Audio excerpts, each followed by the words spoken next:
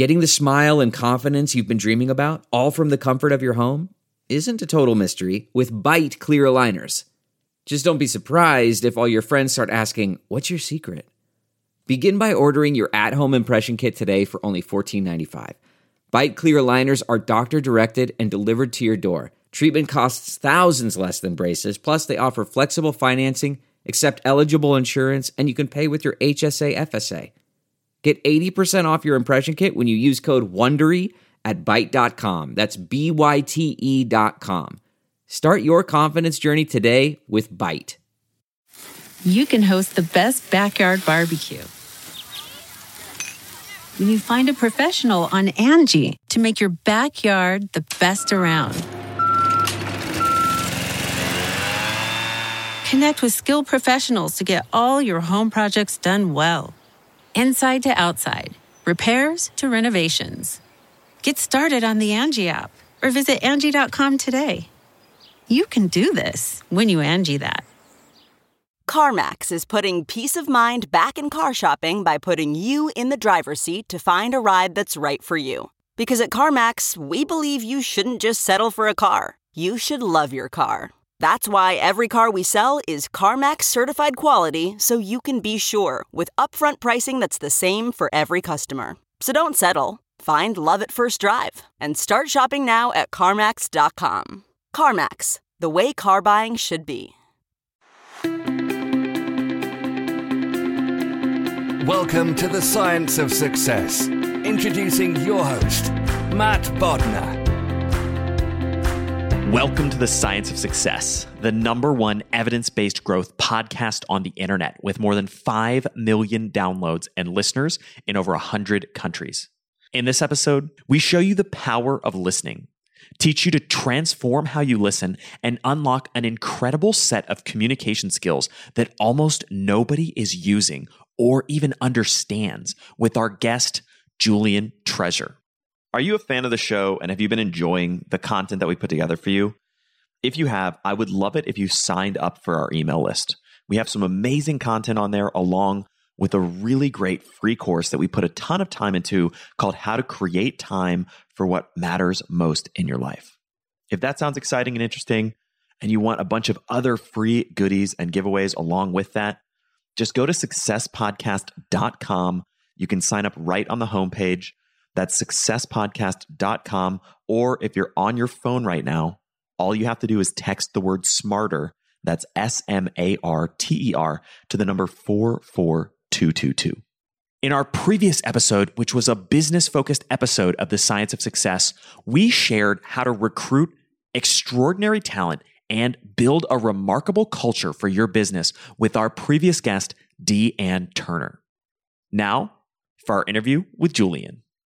Today, we have another exciting guest coming back to the show, Julian Treasure. Julian is the chair of the Sound Agency, a consultancy firm that advises worldwide businesses on how to effectively use sound.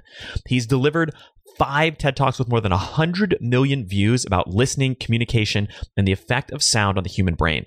His latest talk, How to Speak So That People Will Listen, is in the top 10 TED Talks of all time. He's author of the books Sound Business and How to Be Heard, and his work has been featured in Time Magazine, The Economist, and media outlets across the world. Julian, welcome back to the Science of Success. Thank you, Matt. I'm delighted to be back here. Well, we really enjoyed our initial conversation with you, and I know you've been doing so much stuff since we last spoke a couple years ago, and it's great to have you back on here. I'd love to hear, what have you been up to since 3 or 4 years ago when you came on the show originally? Well, yes, the book, How to Be Heard, is one of the major things that I've managed to achieve in that time, and that was published and has been very successful, and I created an audiobook, actually, which I recorded here in a little studio in Orkney, which is where I live, a little island off the north coast of Scotland.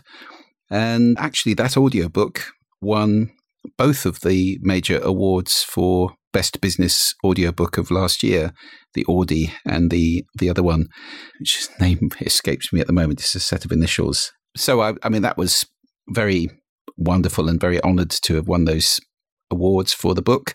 I mean, it was a lot of fun reading it, and it would have been a weird thing to have somebody else, an actor, come in and pretend to be me reading a book, so it just didn't feel right.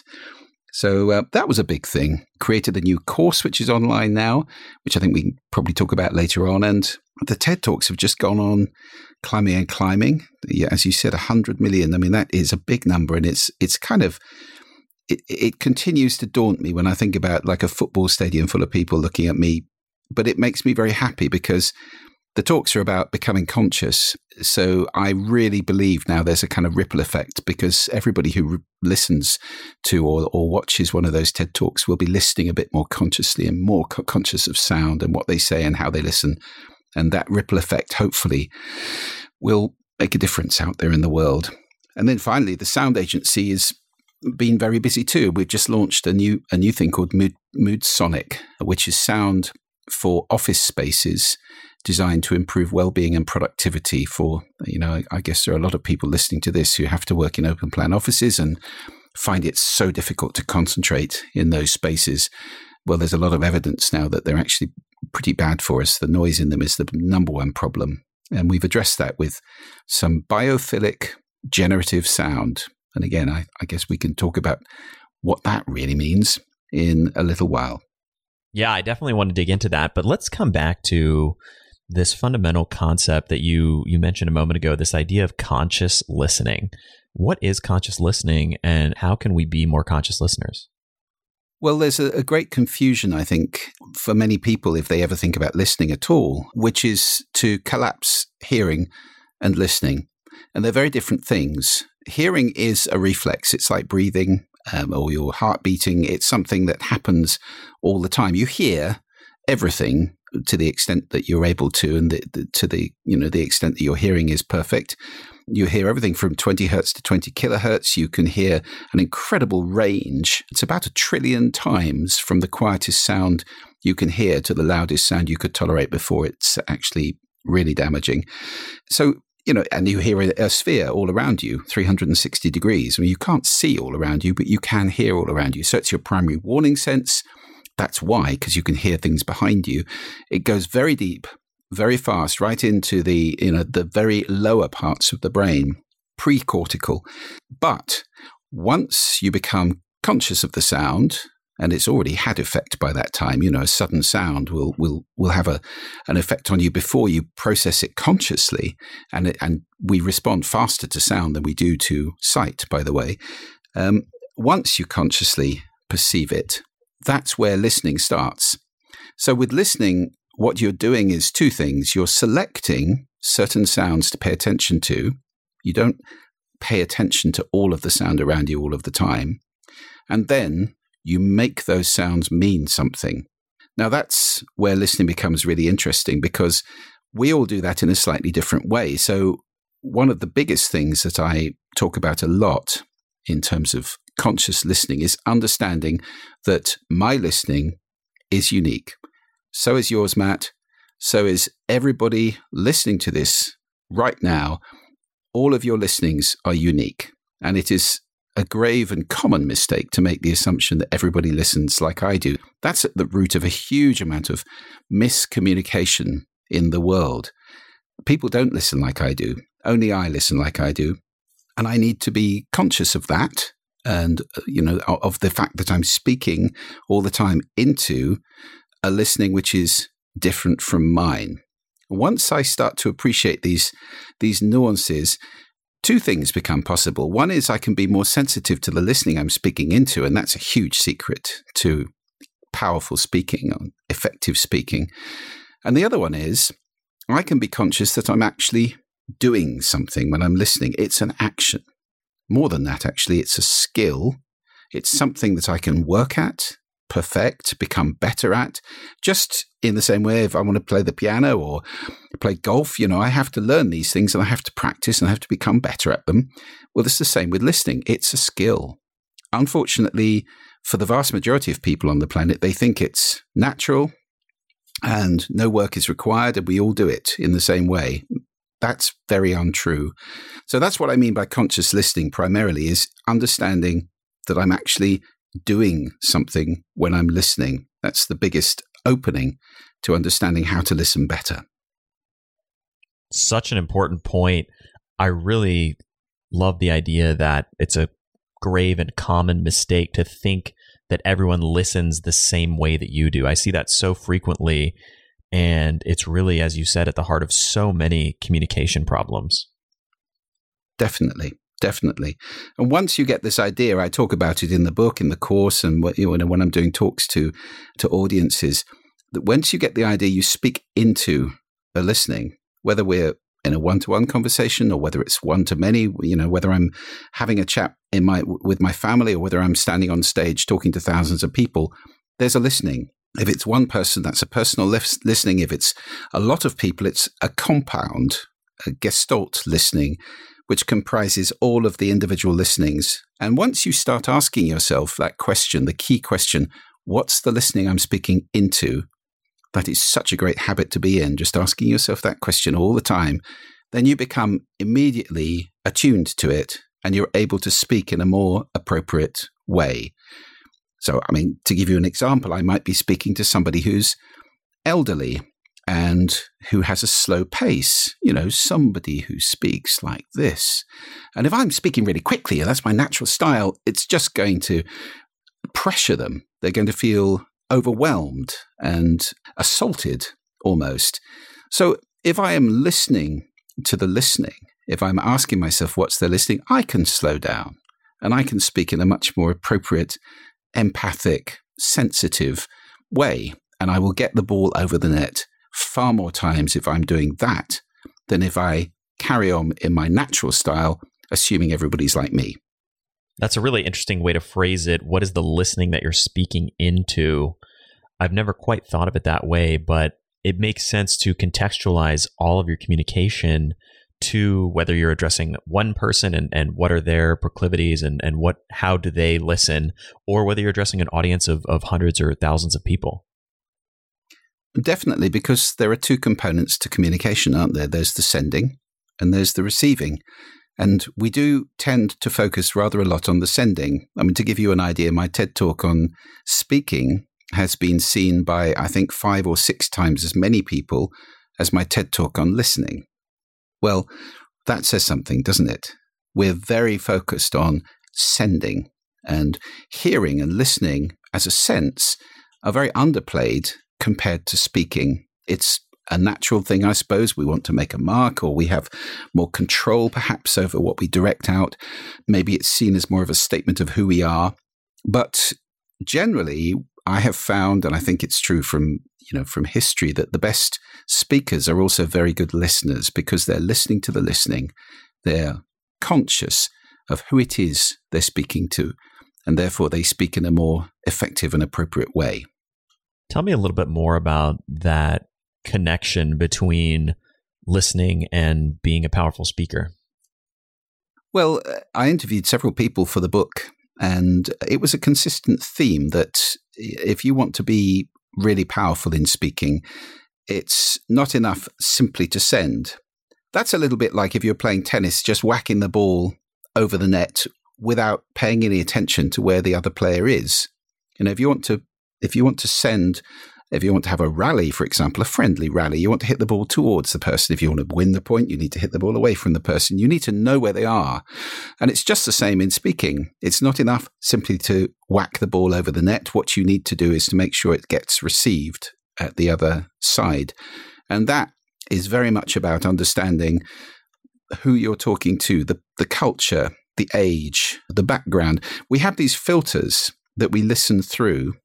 And not only can you become sensitive of those filters in other people, you can become more sensitive of those filters in yourself, which allows you to start consciously playing with them. And there are things I call listening positions, which are very powerful ways of doing that. They're metaphorical places to listen from. Many stances or ways of listening, if you like. To give you a couple of examples, and I do these things in workshops. This is a really good example of how powerful listening is in its effect on speaking. One scale of this would be critical to empathic. So critical listening is something that we use a great deal in business. It's very useful. It's assessing, analyzing, discarding, what's in it for me, or do I agree with that, or where's this going, or can I get this conversation to move in that direction? There's this kind of little voice in the head going all the time. Well, that's fine for business, but it might not be appropriate when you go home and you're with your family. And unfortunately, many people get rather stuck in a listening position like that, and it becomes their kind of default modus operandi. Well, if you become conscious of your listening position, you can move it. And you could say, actually, perhaps I would be better off in this conversation because somebody's upset in front of me, rather than telling them you shouldn't be upset. This is not reasonable. This is a small event. Don't worry about it. Actually, what I could be doing is going, I really understand how you're feeling, and just being empathic. So I do that exercise in classes from time to time. I get half the room to go out, each working in pairs. Half the room goes out, and the ones behind, I brief them to listen critically at the beginning, which is to say, marking the person out of 10 in how well they're doing this. So it's a really hard critical listening. And then when I say change, they move into empathic listening, really seeking to feel the other person's feelings. And then I bring the other half in and tell them to persuade their listening partner to go to their favorite place in the world on holiday this year. So they're very passionate about it, and they start talking, and it's like pushing water uphill. It's walking into the wind. It's really hard speaking into that listening when somebody's just sitting there stony-faced, like marking you. And the moment I say change, the whole dynamic alters, and the person speaking suddenly finds that the conversation is lubricated, it's easy, it flows, it's exciting. They're getting feedback in the style of, the RASA exercise I talk about in my TED Talk, where there's feedback for there's little noises, appreciative noises, and they're being given there's a feedback loop established where the listening is drawing them out. So that's a great way of explaining the relationship. Speaking and listening are in a circle, and it's a dynamic circle. The way I speak affects the way you listen. The way you listen affects the way I speak, and the way I speak affects the way you speak, and the way I listen affects the way you listen.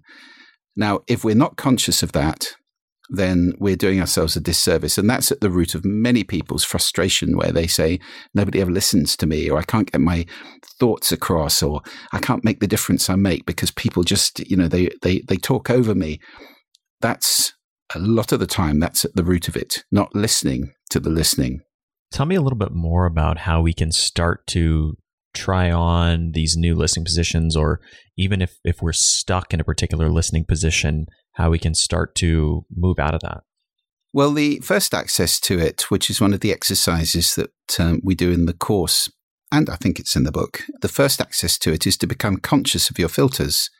So it's actually to spend a bit of time thinking about what the filters are that you have in play. Those filters come from the language you speak, the culture you're born into. And I don't mean that in the broadest sense. I mean that all the way up from, yes, possibly your nationality, but right down to the street you live in, or the microculture of your family or group, or your friends, or, the community that you're born into. Those definitely affect your listening as you grow up. And then you accrete values, attitudes, beliefs along the way from your parents, from teachers, from role models, from friends. And you select some and you discard others.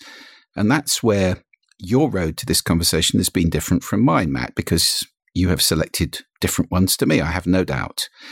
And then situationally, we have expectations perhaps going into a conversation or any situation. We might have intentions as well. We might have emotions going on. There are things that change. So your listening changes all the time. It's not only different from one person to the next, but for each person, it's different through the day. I often get assigned a speaking slot after lunch because they know I'm, reasonably proficient at this. And that's well known in the speaking world as the graveyard slot, because just after lunch, everybody's gut is working hard. Lots of blood's gone to the gut. Everybody's feeling sleepy, less engaged, and it really is quite hard work to speak in that slot. So you have to, again, know that's the listening you're speaking into and adjust your energy level and the interest of what you're talking about, and engage people that bit more, because otherwise it can be a pretty hard slog to connect with people. So that is the first thing to do, is to become conscious of your own listening filters. And then once you're conscious of the filters, you can be asking yourself, and a lot of this is simply about being a more aware human being. It's about awareness. It's about mindfulness. It's about consciousness of, what am I doing right now? Going through life on autopilot automatically in a kind of sleepwalking state, I think is a great shame, because there's so much to experience. And that's part of the message I have about sound as well, because sound is so rich and fascinating and amazing. And most people pay very little attention to the sound around them. Architects certainly do when they're designing spaces, where they're just focused on how things look, not on how things sound. Hence my TED Talk about designing with the ears as well as the eyes. So I think there's this tremendous richness in becoming more conscious every moment. It's one of the reasons why I love speaking on stage, because I think when you're speaking on stage, you're very, very conscious of everything you're doing. At least if you take it seriously and you really work at it, how you're standing, the gestures you're making, the connection with the audience, the feedback from the audience. It's a time of great richness of consciousness, and it's not a time to be half asleep at all, because there are hundreds of people looking at you, and it's important. You have something to say, you have a gift to give them. So that's one of the reasons why I love that experience. And I know that's different from many people who actually have a fear of standing up in front of people and talking. Well, for those people, practice makes perfect. There are cures for nervousness and so forth. And it is an amazing experience if you want to become a more conscious human being.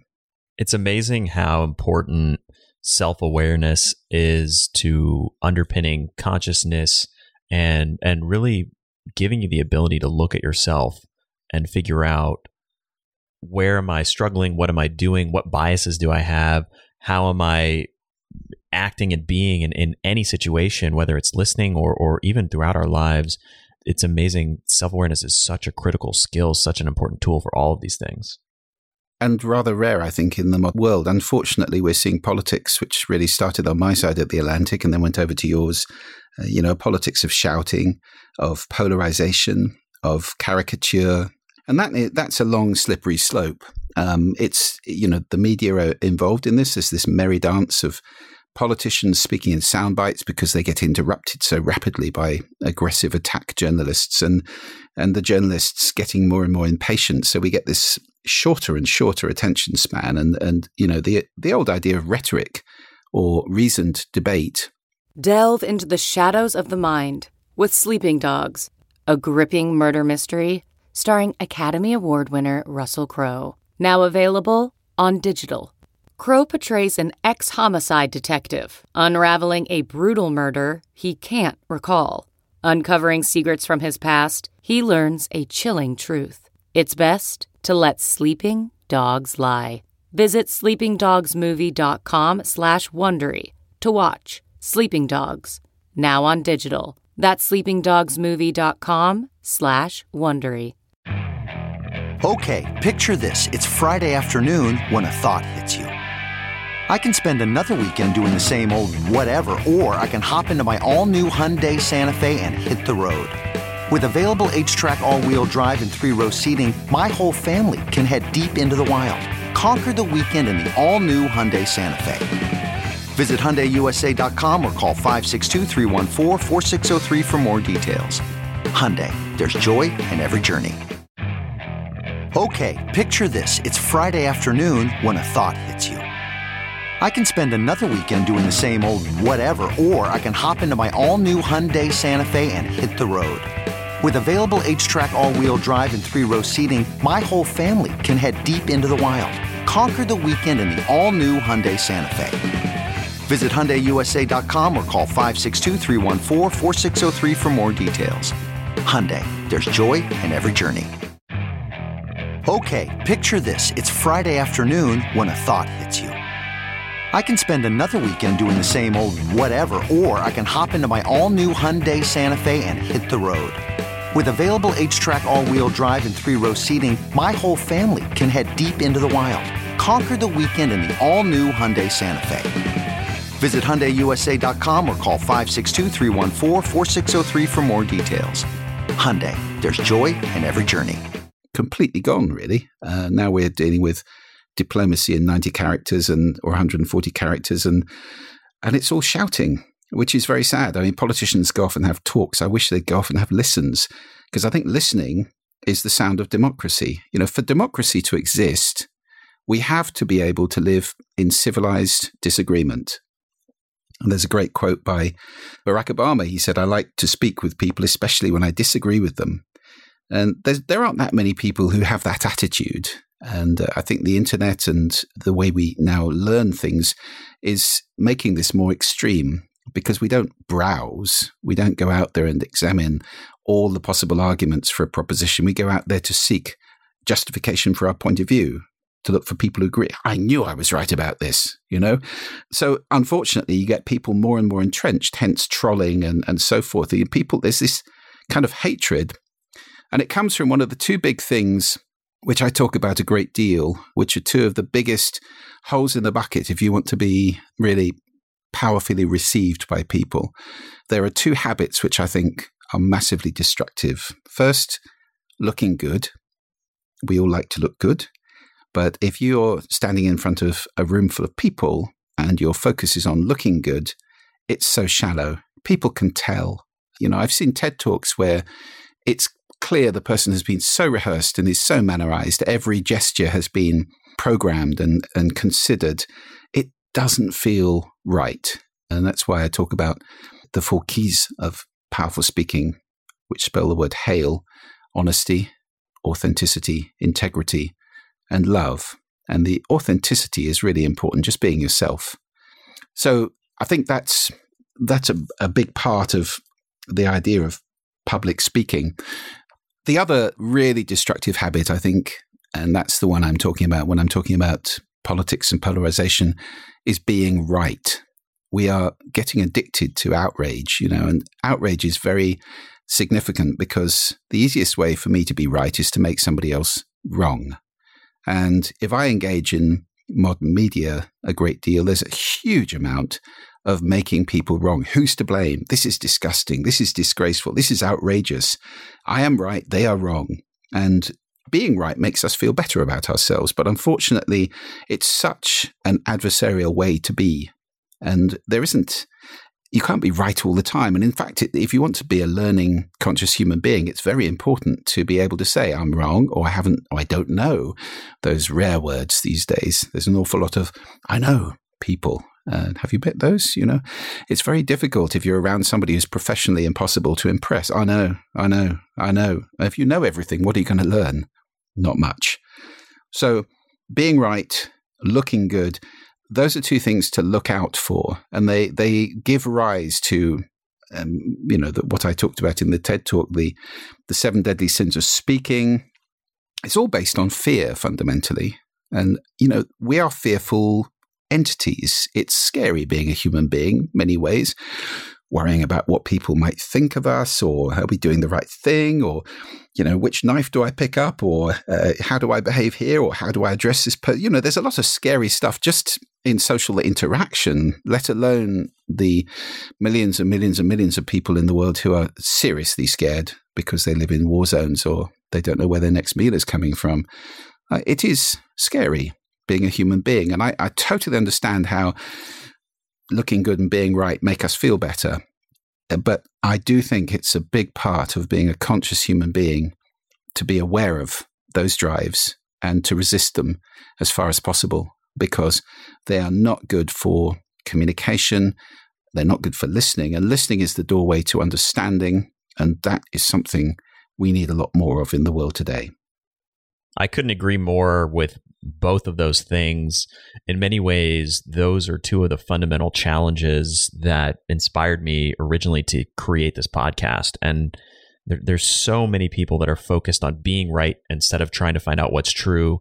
They're focused on looking good instead of improving and learning, and in many ways echoes the classic fixed mindset from all of Carol Dweck's research. But those are such important challenges, and you bring up a tremendously valuable point, which is that both of those things inhibit you from learning. They inhibit you from growing.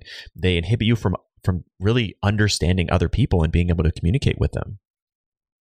Definitely. I mean, my whole purpose in life is to grow each day. As long as I can put my head on the pillow at night and say, I learned something today, or I learned how to not to do something bad, or I learned how to say something better, or I had a new thought, or I had an idea, growing. I mean, that is surely purpose. So I think those two habits are enormously damaging to anybody who wants to grow. I want to change directions a little bit and talk about some of the other themes and strategies from your work that I think are really important and interesting. One of them is formulating ideas with clarity and power and getting them accepted. How do you think about crafting, especially in the context of what we were just talking about in a world where there's so much noise and so much shouting? How do you think about really powerfully communicating and developing ideas? Well, there are systems for that, of course, and a lot of it is coming from, the original question we talked about, what's the listening I'm speaking into? So the first thing to consider is, whom am I speaking to? What are their needs? Intention is very, very important in this. And there are several intentions at play when you're speaking to anybody. There's my intention for this conversation. I need to be clear about that. There's their intention for the conversation, and I don't know that. I have to guess it. And there's my intention for them as well. What is it I want them to get out of this conversation? It's not all about what I want to get out of it. So I've got my intention for me, my intention for you or whoever I'm speaking to, and then I have to guess your intention for you. And you may have an intention for me as well, but that's even harder to guess. But that is the trick, because if you're guessing what the other person's intention is, and if you're clear about your own intention, you can align, and that really is where powerful communication comes from. It's consciously aligning. I think, you can make contracts with people. So, Matt, do you have 5 minutes? I need to talk to you. Well, that's a contract. And if you say yes, then I know I have got your attention. It's amazing how often we simply barge, particularly in open plan offices, how often we barge into people's spaces and start yammering away when it's really inappropriate. No wonder they don't listen. They're trying to do something else. We're an intrusion. As Professor Jeremy Myerson said when I was doing a BBC radio documentary on open plan offices called The Curse of Open Plan, he said, there are no rules for this environment of open plan. The postman doesn't come barging into your house and dump your mail on your living room floor. But that's how we behave in open plan very often. So it's a Wild West kind of environment. And that kind of intrusion simply doesn't work. Obviously, you need to be clear about the content. I asked Chris Anderson, actually, the head of TED, when I interviewed him for my book, I asked him whether he thought content or delivery was the more important aspect of being a really powerful communicator. And he said, well, they're both important, but if forced to choose, content is more important. Because if somebody is saying something blindingly brilliant and they're not a very good speaker, you kind of bear with them. But if somebody is talking vapid nonsense and presenting it in a brilliant way, that's just irritating. It's a shame. So I think that's true. There are many ways of designing content. I'm a great fan of the old essayists' maxim, say. Say what you're going to say. So I have a contract with you, Matt. You have 5 minutes. What I'd like to talk to you about is this. And I'm hoping that we can agree that. So you know what the context is for the whole thing. So you're feeling comfortable. You might say, no, I don't want to talk about that, in which case we don't waste our time. Incidentally, that's a huge mistake that is made by probably billions of people worldwide in email.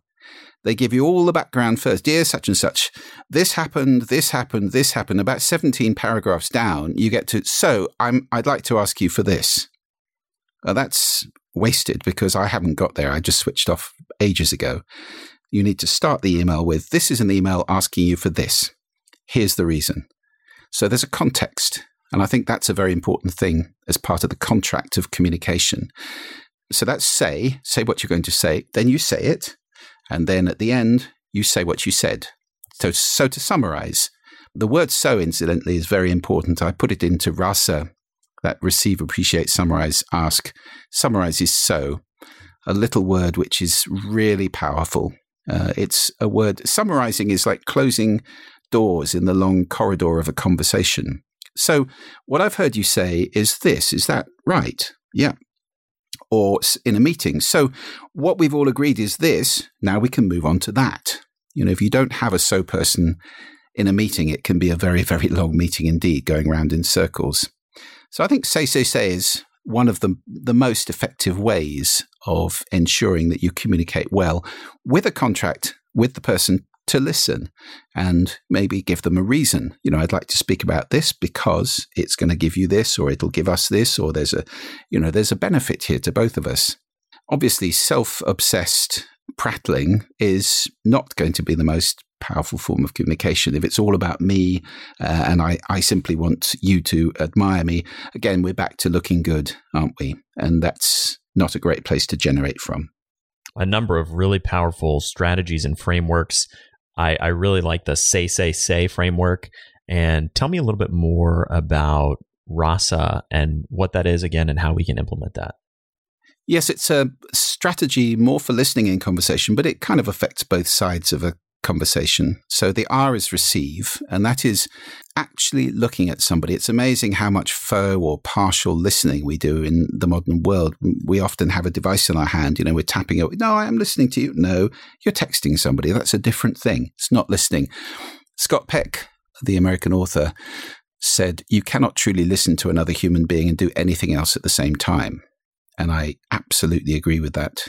And do you know, I think there are billions of people on this planet, probably, who've never had the experience of being truly listened to. You know, partially listened to when, you know, I'm cooking or I'm doing something else. Oh, I'm listening to you, or the radio's on, or, you know, I'm thinking about something else, or whatever it may be. True listening, the R, is looking at somebody and doing nothing else. It's actually, it's a form of meditation almost, not preparing my next brilliant bit of dialogue, not thinking, not judging, assessing, all of that stuff, simply listening to the other person. And that involves body language as well, you know, facing them. It's very often the case that you're talking to somebody and their feet are pointing out of the door, or they've got their hand on the door handle. That's not a great place to be. Or they're slumped over looking at the floor, or they're supporting their head. I mean, that's always a warning sign in talks, which fortunately I haven't seen that much, but I mean, I've seen a bit of it. And, you know, if you're speaking to a group of people, if there's a lot of people supporting their heads, the eyes are starting to go, you know that you need to up the energy level. Maybe it's that graveyard slot. So the R is very important. It's giving somebody a great gift to give them 100% of your attention. The A is appreciate. So it's little noises like, oh, really? And if you're in front of them, raised eyebrows, nods, bobs of the head, gestures, little mirroring gestures, which show that you're with them and which oil the conversation. The S, as I've said, is so, the word so, summarizing, so that you close those doors and you move on down the corridor with them. And the A is ask questions before, during, after. It shows engagement and it allows you to tease things out and to help co-produce the conversation. You know, the aspect you've mentioned that I'm really interested in is this. Could you say more about that? So you can actually help to make the conversation more interesting and help the person to give you better value by steering it in the right direction. It's a very daunting thing to talk to somebody who's sitting there in stony silence, just staring at you and doesn't give you much feedback. So that's RASA. Perhaps I'm naturally biased in this direction being a podcast host, but to me, asking is such an important part of listening in any conversation. And it's amazing how much you can learn if you really consciously listen and then ask the right questions. Definitely. And, you know, people love talking generally. People love talking about themselves or about what they're interested in. So for those people who, many people over the years have approached me and said, people won't listen to me, I can't get into conversation. The best way to start is to ask interesting questions. Really, show interest. That's interesting. Tell me more. Tell me more is a great first question, if you like. I mean, it's not really a question, it's an instruction, but it acts in the same way, doesn't it? So that it's that kind of drawing people out, and then they feel excited, like they've got a great listener and they're having fun and so forth. And then they're much more likely, even if they're not dedicated to conscious listening, they're much more likely to be receptive when you start to speak. I want to come back to something you talked about much earlier, the blight of the open plan office and the concept of, and I may mispronounce this, but biophilic generative sound. I don't know if that's exactly how you said it or not, but tell me a little bit more about that. Spot on, Matt. Spot on. Biophilic means based around nature.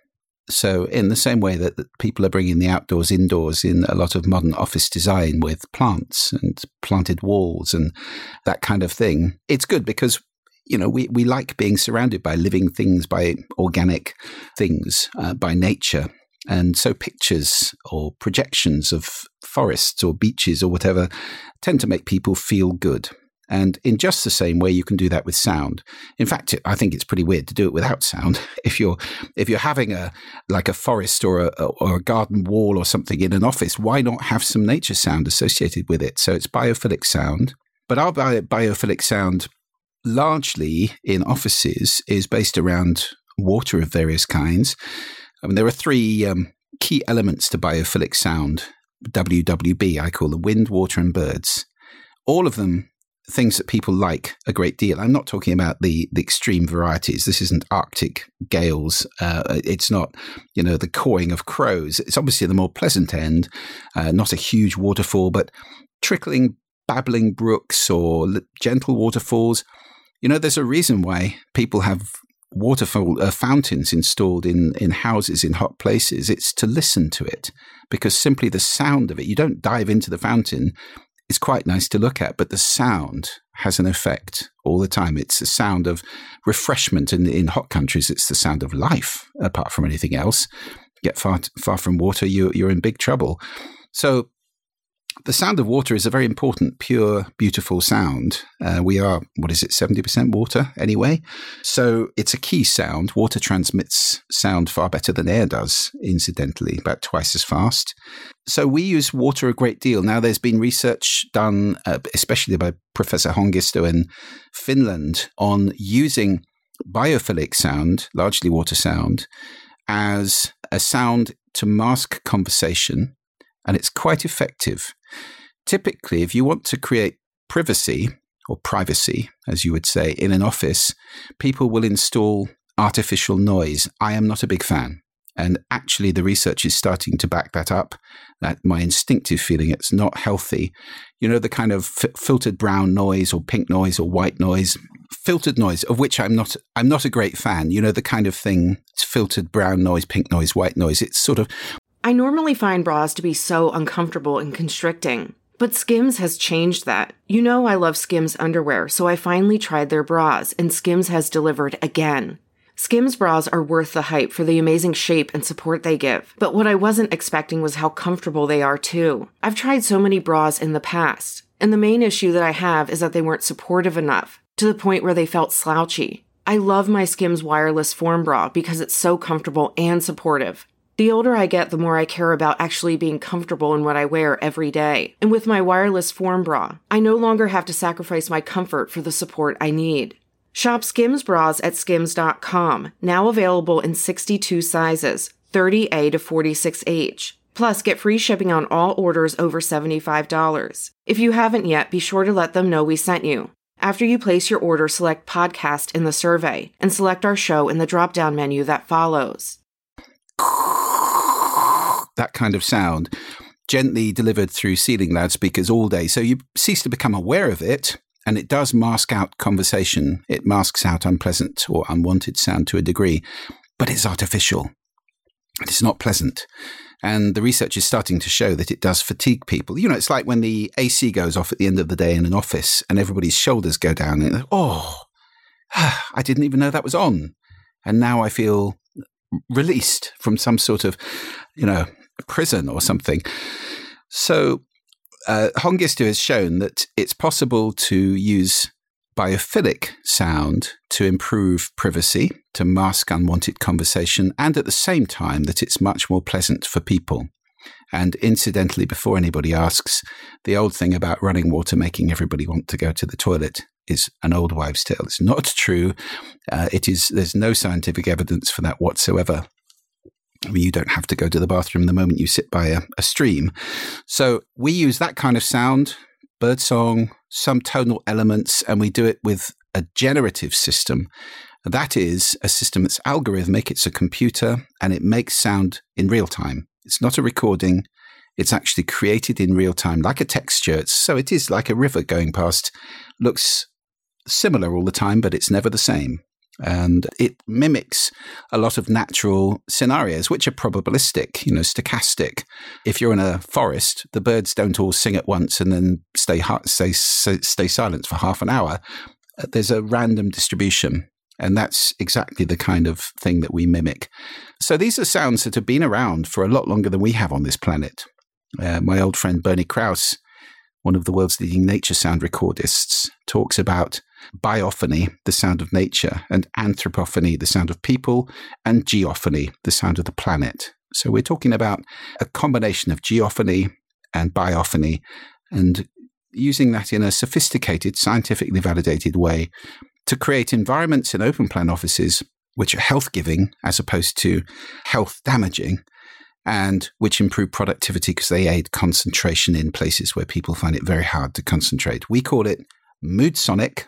There's a website, moodsonic.com, and we're just putting our first installation next month in a big office in the US, which we're very excited about, 7 floors of office, and it'll be onward and upward from there. We've got lots and lots of big companies really excited about this. So it's a big thing for us, this MoodSonic, and I really think it's going to make a big difference to millions of people. It's so interesting. I'm a bit of an audiophile myself and always like to have some kind of sound, and often my wife makes fun of me, but I listen to essentially running water, bird sounds, nature sounds. I'll put on like a YouTube video just on a second monitor that's just like a stream running or something like that. And I love having those sounds in the background. So it's so fascinating that there's starting to be some research around that being really positive for people and having that in their environment. Definitely. And, it's no surprise because noise has been known for some years now to be the number one problem in open plan offices. If you look at the Leesman Index or any of the people who are assessing people's quality of life in these environments in which we spend huge parts of our lives. There are people who spend, a third of their lives in, or even more, in these kind of environments. Well, the sound of the built-up spaces that we've created is not great. That's what my TED talk about Designing with the Ears was all about. We spend the majority of our life indoors, and yet most of the rooms we're in are designed without any heed to the way they sound at all. And that's a really big issue. I think architects need to start listening a lot more than they have in the past.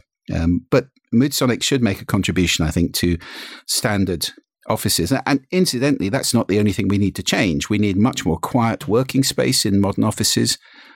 We need to think about the new way of doing it, which is activity-based working, where you have different environments in the office building and you encourage people to move to the environment that facilitates the kind of work they want to do, whether that's concentration, contemplation, communication, whatever it is, collaboration. Open plan's fine if you're doing group work in collaborative way, but that poor person sitting at the desk over there while we're all shouting is unable to think. And that's where you need the differentiation. Tell me a little bit more, zooming out slightly, about the broader importance of crafting our soundscapes, because it seems like that's such an underutilized and misunderstood component of health and well-being and productivity. Oh, absolutely. Sound affects us in these 4 powerful ways that I defined in my original book, Sound Business, and I haven't had any reason to change them. That was back in 2007, I think. So physiologically, sound changes heart rate, hormone secretions, body chemistry, brain waves, breathing. There are many rhythms in our body which are affected by the sound around us. It changes our feelings, our moods. So psychologically, sound is changing us all the time. We know that. Music is the most obvious example. But a lot of people find birdsong reassuring because we've learned when the birds are singing, things are normally safe. The third way is cognitively. So you can't understand two people talking at the same time. And that's what we've just been talking about in offices. You can't have somebody talking behind you and listen to the voice in your head when you're trying to write. It's very difficult.